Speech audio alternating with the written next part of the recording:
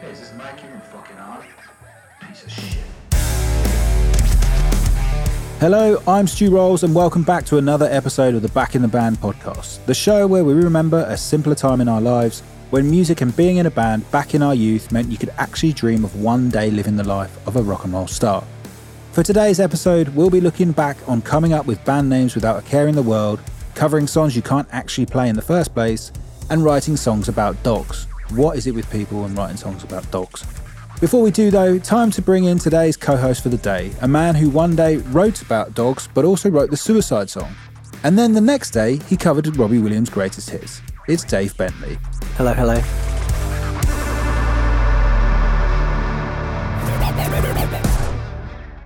Hello, Dave. Thanks for wasting another hour of your life recording this podcast with me today, mate. Absolute privilege.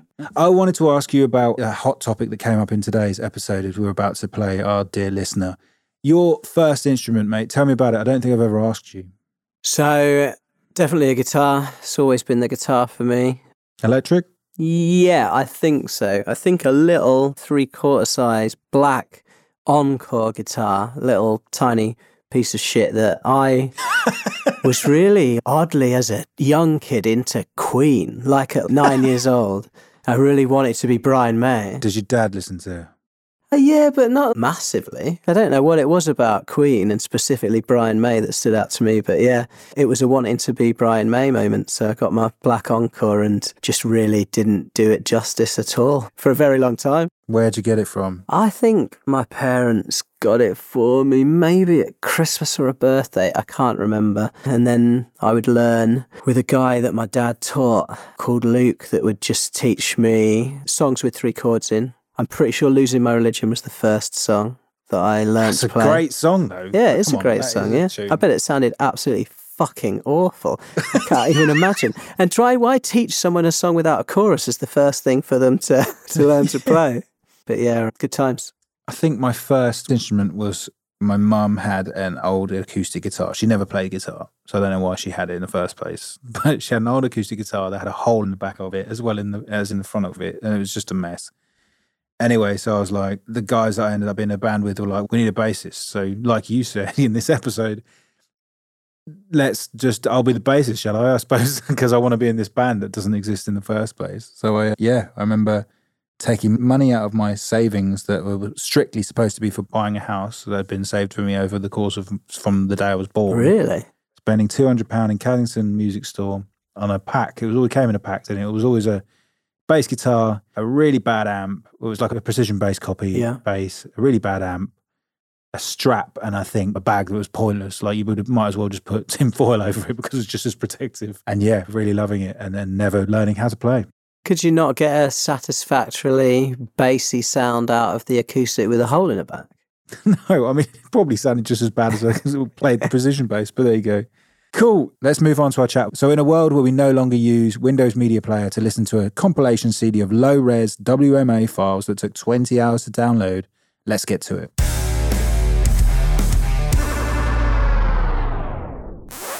Today's guest is Liam Knowles. I first met Liam at Huddersfield Uni and soon started a band with him called Siren Lake. He was the bassist and, more importantly, the chief of gang vocals.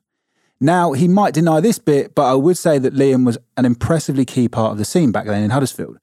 He seemed to know everyone and they seemed to know him. Whether it be for his emo song lyrics in his MSN name, the sweaty band t-shirts he used to wear religiously day in, day out, the straightened fringes with highlights, or even just his hourly bellowing on MySpace with the bulletins. That was then, but we do want to go a little bit further back in time to when he was learning the ropes of being a scene kid in school and college in his first bands. Here we are then, Liam. Thanks for being on the pod then, mate. Oh, thanks for having me. I think it's really rich that you're making fun of my hair, but we'll probably get into that at some point. So, to get us in the mood then, Knowles, tell us your favourite memory of MySpace and what it was like for you running a band page on there, mate. Oh, man. Obviously, the best thing about MySpace was how much drama you could cause with a slight top 8 reshuffle. You had to let people know where they were in your own personal pecking order, and MySpace was a great way of doing that. If anything, I think there's not enough of that in current social media platforms. I want to be able to rank all my and Were you keeping Tom in there? Was Tom getting a place in there? Or Tom was gone day one, yeah. No. That's ruthless. Yeah, well, he just didn't do a lot, did he? He might have started it, but kept fairly quiet. But that translated to bands as well, though, wasn't it? It wasn't just like a personal thing. Even if you were in a band, it was like, right, you have to curate that, otherwise you're going to piss off some of your faux mates. Well, yeah, I remember every time we would play a show with a new band, if we got on really well with them and got a bit matey with them, then they'd have to go in the top 8. But that also meant someone going out was pretty ruthless. There was a couple of bands that were like in there from day one and stayed in there for the whole thing. There was some real band politics at play. Did you ever find yourself, if you were about to play with a band that you were particularly in awe of, would you ever put them to number 1, hoping that they'd see it before you turned up on the day? Dave's asking because he did it himself. I wish I had. Of course, yeah. It sounds like something I would have thought was a good idea in 2006. Exactly. It's the pathetic act of a desperate musician back in the day.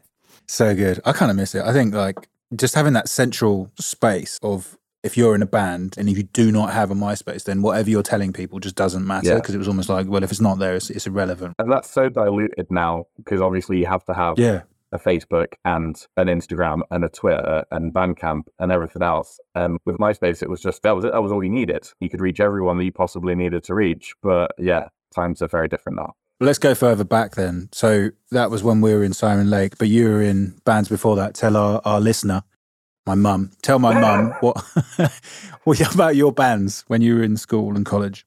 Okay, so the first ever band I was in, I think I was 13. I got my first ever bass when I did work experience in a guitar shop in Corby, and started a band called Thayer with some friends.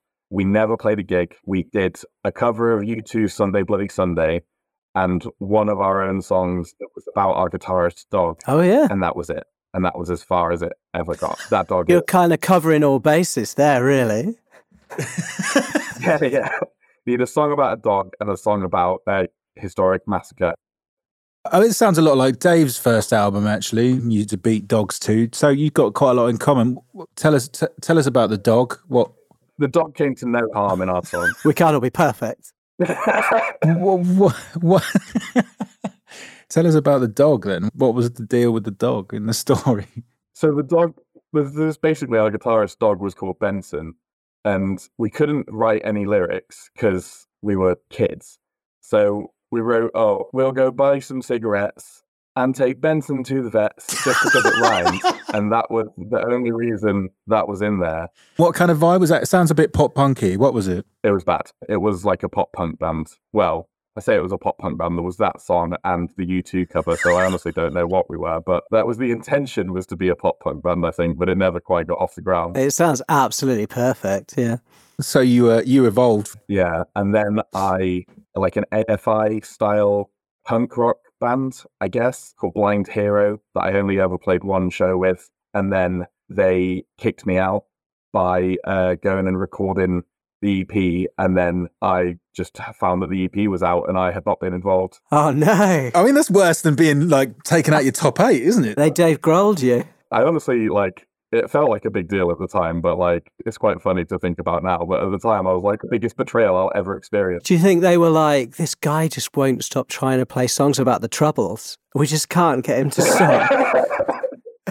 Yeah, I think this guy's too political for us was exactly what they were thinking, yeah. Too out there. So good, but that built up the angst and the emotion to go into your next band, yes. I imagine.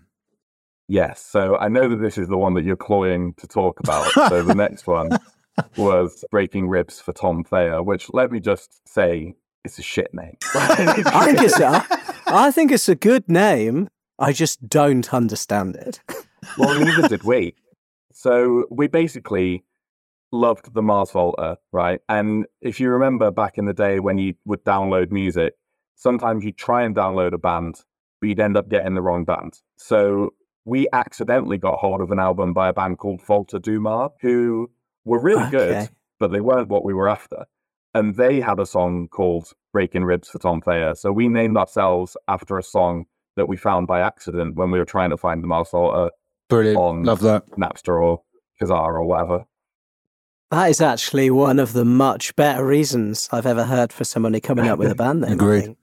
So you were obviously playing bass in Breaking Ribs for short, right? And it was you and a few other guys, obviously. Tell us more about Breaking Ribs. Yeah, I played bass in every band I've ever been in. I've never done anything else. But yeah, so Breaking Ribs was me, Craig, who would go on to be in Siren Lake with me and you, and a couple of other guys from back in Corby. We were a proper bunch of misfits, but we made pretty cool music, I thought, at the time at least. Well, what was the first sort of song, or did you covers first and then you start getting into your own stuff, or what? Yeah, so we did try a couple of covers. So we did One on Scissor by At the Drive-In. We did Ark Arsenal, also by At the Drive-In. And we did The Haunt of Roulette Dares by Mars Volta. We did the At the Drive-In ones pretty well. The Mars Volta one, less so. Fairly difficult. Because obviously those are some like... I was going to say, that's very ambitious. Yeah, like I was trying to play bass lines written by Flea and it just was not happening at all. And then I can't even remember the names of any of the songs. Like, I know that's really bad. And then we wrote this guy Ryan in to play keys. I remember we gave him a load of albums as like homework, like go and listen to these, like fucking school. Homework. Like listen to these, like cover. It's interesting to hear you talk about that influence Mars Volta had, because I think even still to this day, when that first Mars Volta album, I remember because my art class in sixth form were on like a day trip to the Tate Modern, and afterwards my friend Tom had gone and bought it on CD, but he didn't have a CD Walkman and I did. So I just said like, what have you got? And then listened to it on the way back on the bus. Share a headphone each, right? No, I just had it on my own. Fuck off. But I listened to it like 4 times in a row and thought, this is the most amazing thing I've ever heard. Like, yeah. I can't remember anything making me stand up and just think, I don't know how you've done this. I don't think they ever got near it again, to be honest. Like, I feel like it's one of those, neither. Like they made some good stuff, but that first album is untouchable as far as I'm concerned. Oh man, so do you remember the first gig with Breaking Ribs? The first gig was almost definitely at the Raven in Corby. Fucking Raven. Which was like really the only place. I know. It was really the only place to play in Corby. You know, it was like a rock school thing, so they'd have 5 local bands on. None of them would be anything like each other. No attempt to put together anything that resembled a cohesive lineup. There'd just be whatever 5 bands were available. So there'd be us, a black metal band, and a indie covers band. Those lineups were a mess. They were always really well attended. We only ever did one gig outside of Northamptonshire, and it was in a place called The Planet in Wolverhampton. It was a similar sort of thing. It was like a small band show, unsigned showcase, and like it was the biggest dive ever, and none of the toilets had none of the cubicles had doors on or anything. It was like a proper shithole. But I was like, oh my God, I'm playing a show outside of my hometown. This is the best thing ever. Yeah, it was a big step. We did like one show with Enter Shikari that was like the only notable show that we really did. That's really cool. Where was that? It was at the Racehorse in Northampton. So it was like 150 capacity. Rammed as well. Not for us, obviously, but for Shikari. Oh man, give us some of the lows of Breaking Ribs. There must be some drama. When we did the Enter Shikari show, it was when Craig and I were based up north by that point. So we were trying to organise a practice, and we got it nailed down to one weekend where we could practice before that show. And then Lee said that he couldn't make the practice. So instead of just being like, oh, we'll go in raw, it'll be fine, which is probably what we should have done, we pulled in our mate Johnny to come and learn all the songs and play the show instead, because Lee couldn't make one practice, which now that I think about it, seems like a massive overcorrection. Yeah, I bet it made so much sense at the time. Yeah, just to like, well, if you can't practice, you're not going to be good enough. So instead, we'll get somebody who doesn't even know the songs to come and do it, which is like very, very silly. But that's what we decided to do. It's funny you say that, because Rob, do you remember Dave? Rob, he was like looking back on it and just saying, we took it so seriously. We were like, yeah, the reason why we're not going further is because of that. So we booted him out, and it created friction between them as friends and stuff. And looking back, it was just ridiculous. But at the time, this is the most important thing, right? You try and take it seriously and probably take it too far. And yeah, but at the same time, you're kind of passionate about what you do, right? Teenage band politics is terrible. Well, at that age, you still think there might be a chance that you could be a rock star. Now, yeah, totally. Everything I enter into with the band I'm in now, I'm well aware that it's never going to be my job and it's never going to be a thing that I do full time. So not having that pressure on it, although we do take it seriously, yeah, it's nice to just like, well, I don't have to worry about making it. I just want to have as many cool experiences as I can for as long as this lasts, sort of thing. And I think that's a much healthier way to view it, but you can't tell a 20-year-old that. Yeah, that's great. Yeah, and talking about having fun, so with Breaking Ribs, what was the vibe? So it was that kind of Mars Volta-ish. Did you dress accordingly? Did you make your hair even shitter than normal because of it? What kind of thing did you do? Oh, no, we didn't put any thought whatsoever into our image. We just looked like 5 randomers who've been rounded up off the street without knowing what's happened. I'm there with my big fringe and my Terror t-shirt, and then Craig's got surfer beats on, and like Ryan's in like a polo shirt and with his glasses on, and Matt's got a sleeveless jumper over a shirt, and we're just a mess. We look like the least stylized, least wardrobe band ever, which is, in one way, pretty punk rock, but in another way, we look dreadful.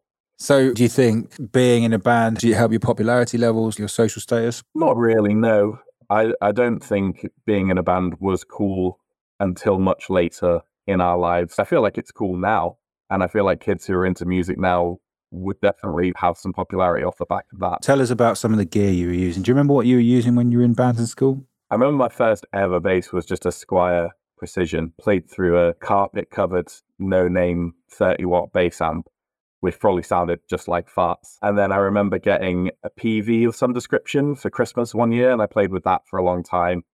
And then I got myself a cheeky 5-string when I was in Siren Lake, and then soon realised that life is not for me. And went back to a 4. Are you not rocking a 5 anymore? What, are you back on a 4? It's too many strings. There's no need for that 5th string. Oh, piss off. Of course there is, mate. Come on. I'm not in Mudvayne. Like, I don't well, unfortunately, you should be. I know. If I was a good enough bass player to be in Mudvayne, we would not be having this conversation. So that Squire bass that you got, you mentioned earlier that you got it after you'd done work experience in that shop. So was that in lieu of payment for work experience, or was it you still had to buy the bass as well? I still had to buy it. I honestly don't know. Like, I had a guitar, but I never really got any good at it. Perfect. And I did that work experience, and something just sort of like, all the basses were in like a dark, dingy corner of the shop that no one ever went to. And I just found myself drawn to it, maybe mostly because I could slack off back there and no one had noticed because I was in the bass corner. But yeah, at the end of that week, I was just like, I think I want to play bass. And I just part exchanged everything I had and got the cheapest bass and the cheapest amp and just sort of went from there. I was never really much good for a long time until I tried to teach myself that first Rage Against the Machine album one summer. And then I was like, okay, I'm pretty good at this now. But before that, I was pretty basic and probably still nowhere near as good as I should be, considering I've been playing for 20 years, 21, 22 years. I remember from uni thinking how kind of great it was, how dedicated you were to the bass, because bassists were almost always like the guy that was like, all right, then I'll play the bass. Like meeting someone that could play the bass and wanted to play the bass was like really quite refreshing. Yeah, there was basically me and Tom Waldron, wasn't there? And every other bassist we knew was a bassist by accident. Someone who wanted to play guitar, but the band already had 2 guitarists, so they bullied into playing bass. But yeah, I like the bass. One string at a time, that's all you need to do. Totally. Doddle. Liam, if you were to give yourself a young Liam Knowles some advice, what would you say to him? Like if he's in a band at the age of 15 and he's going, oh, I'm just going to be famous. This is it. This is the one.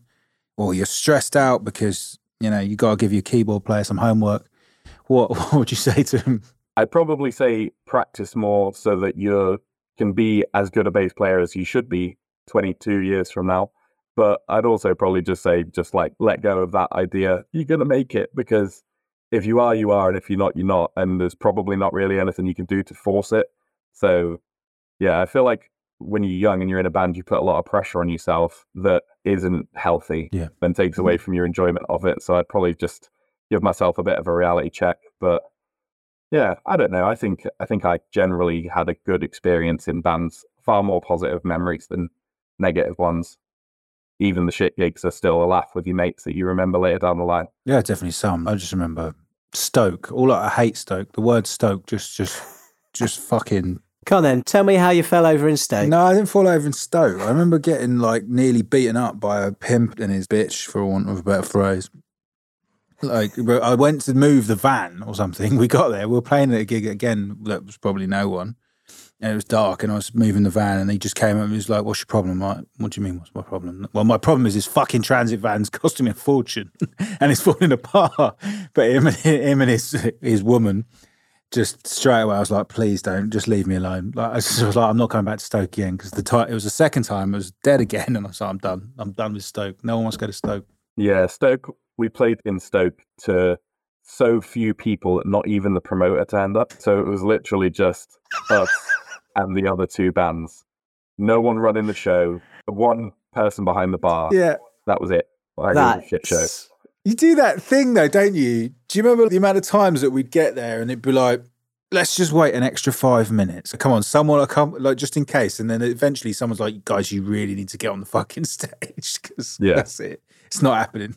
Yeah, they're used to that in Stoke, I reckon. So they'll have no patience for that. I always say that the B towns, in inverted commas, are the best places to play because they're grateful when something actually comes to them. You know, Manchester, Leeds, London, whatever, you spoil for choice. But in Stoke, how many things can possibly be happening, but yet none of them wanted to come to our show. Yeah. So there must have been something going on. I'm quite impressed at the moment that Stoke has come off so poorly in the pimp and his bitch segment that I wasn't expecting to happen today. All right. Pretty rebellious. Speaking of rebellious, is there any rebellious memories you can think of in your band days? No, because I'm a fucking square. And I always have been, and I still am. I think, the most rebellious thing we ever did was that I can remember from being in a band was that time we crashed the van in Siren Lake.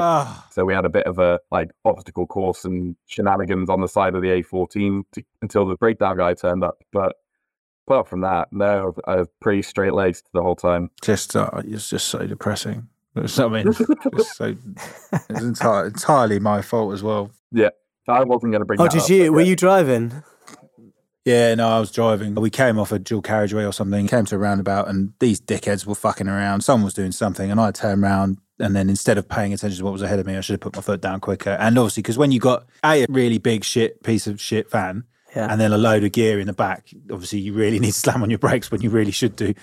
And then, went into the back of someone else, and then, went into the back of a lorry, and then he fucked off, and it was like, radiator's about to blow up, so now we've got to deal with this. But yeah, it was very depressing. Yeah, he didn't even notice he'd been hit.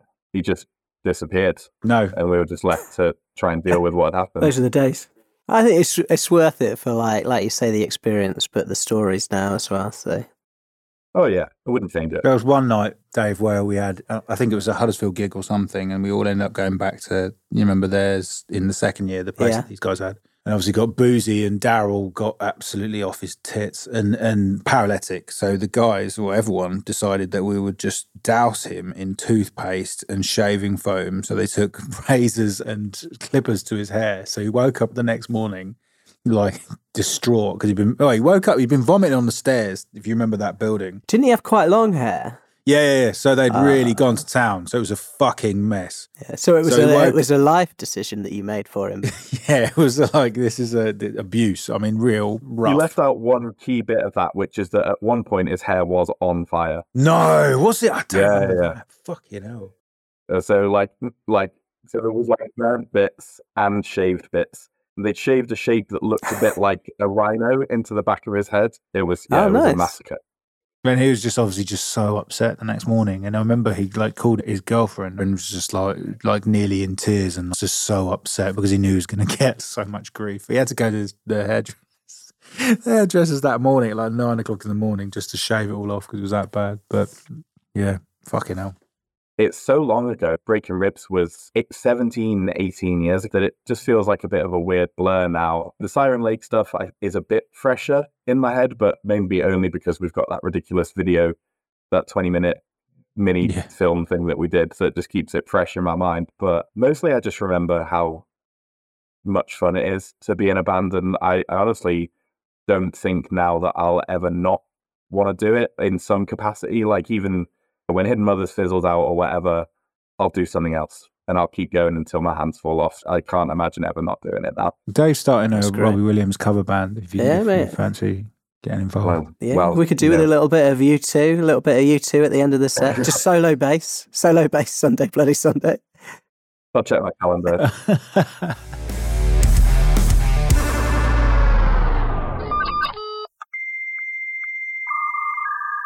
So now we move on to the section where we discuss the glory days of peer-to-peer data piracy. We are all very much of the Napster generation, but what was your platform of choice? I guess my question is, what were you stealing and where were you stealing it from? So I was a LimeWire kid.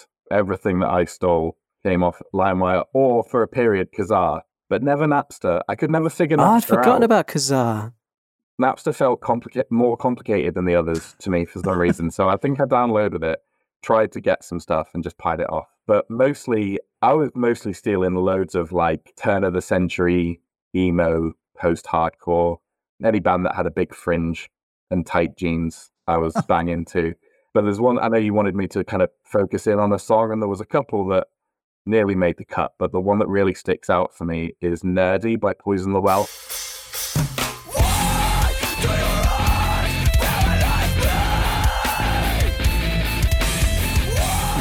Oh man, that is such a good choice. Yeah, it's a banger. So I was like everyone else, pop punk and nu metal, because Kerrang TV had me under the impression that that's all that there was, and that, you know, no other kind of alternative music existed except Limp Bizkit and Sum 41, and that was it. And then I remember listening to the Radio 1 rock show and hearing Nerdy by Poison the Well. Funnily enough, it was chosen on there by a member of Kitty. Of course, oh, yeah. Brackish. They were on there like picking track to play, and they played a song off the first Mastodon album, and they played Poison the Well, and I was just like, holy shit, what is this? Where has this been? And then after that, just disappeared down a rabbit hole on like peer-to-peer of getting into Thursday and Converge and the Hope Conspiracy and all those bands from that period, all of the like tight jeans, white belt, barely audible vocals, tinny production. Give me all of that horrible clattering racket. I love it. I don't think if I hadn't heard that song that night, I honestly don't know how my tastes would have ended up. Like, that is a clear point for me that was like, you're going in this direction now because of this one song. Such a good choice, man. It just like immediately throws me back to Camel, and the second that came on, I remember you just dragging half of the club onto that floor. And yeah, just losing your shit, man. What were the other two tracks that almost made the cut? My other ones that like got close was Understanding in a Car Crash by Thursday, which was again another massive one, and Home Wrecker by Converge was the other one. Whenever anybody asks about how I got into heavy music, I remember hearing the first Slipknot album and being like, this is too much. I can't handle this. This isn't music. This is far more than I can cope with. And then eventually something kept me going back to it. And I was like, oh no, wait, actually, this is fucking amazing. This is great. But I was frightened of it almost the first time I heard it, because I just couldn't comprehend what was happening. That's only ever happened to me one other time since. And it was the first time I heard Converge off the back of that Poison the Well song, when I went on my little rabbit hole on Kazaa or whatever, hearing those tracks from Jane Doe and just being like, this has just scared the shit out of me and I don't know if I like it or not. And then again, just kind of kept going back to it and being like, no, actually, this is the shit. No, you did a great choice, man. That's your legacy. There you go. Right, mate. Thank you very much for being on the pod. It's been incredibly nostalgic and it's been a pleasure. So thanks, man. Well, thanks for having me. It's been really nice. Yeah, thanks, Liam. It's been really, really nice to talk to you. It's nice to go back over this stuff, to be honest, because all I talk to people about anymore is now music, and I haven't thought about a lot of this stuff in a long time. So yeah, it's nice to revisit. Lovely stuff.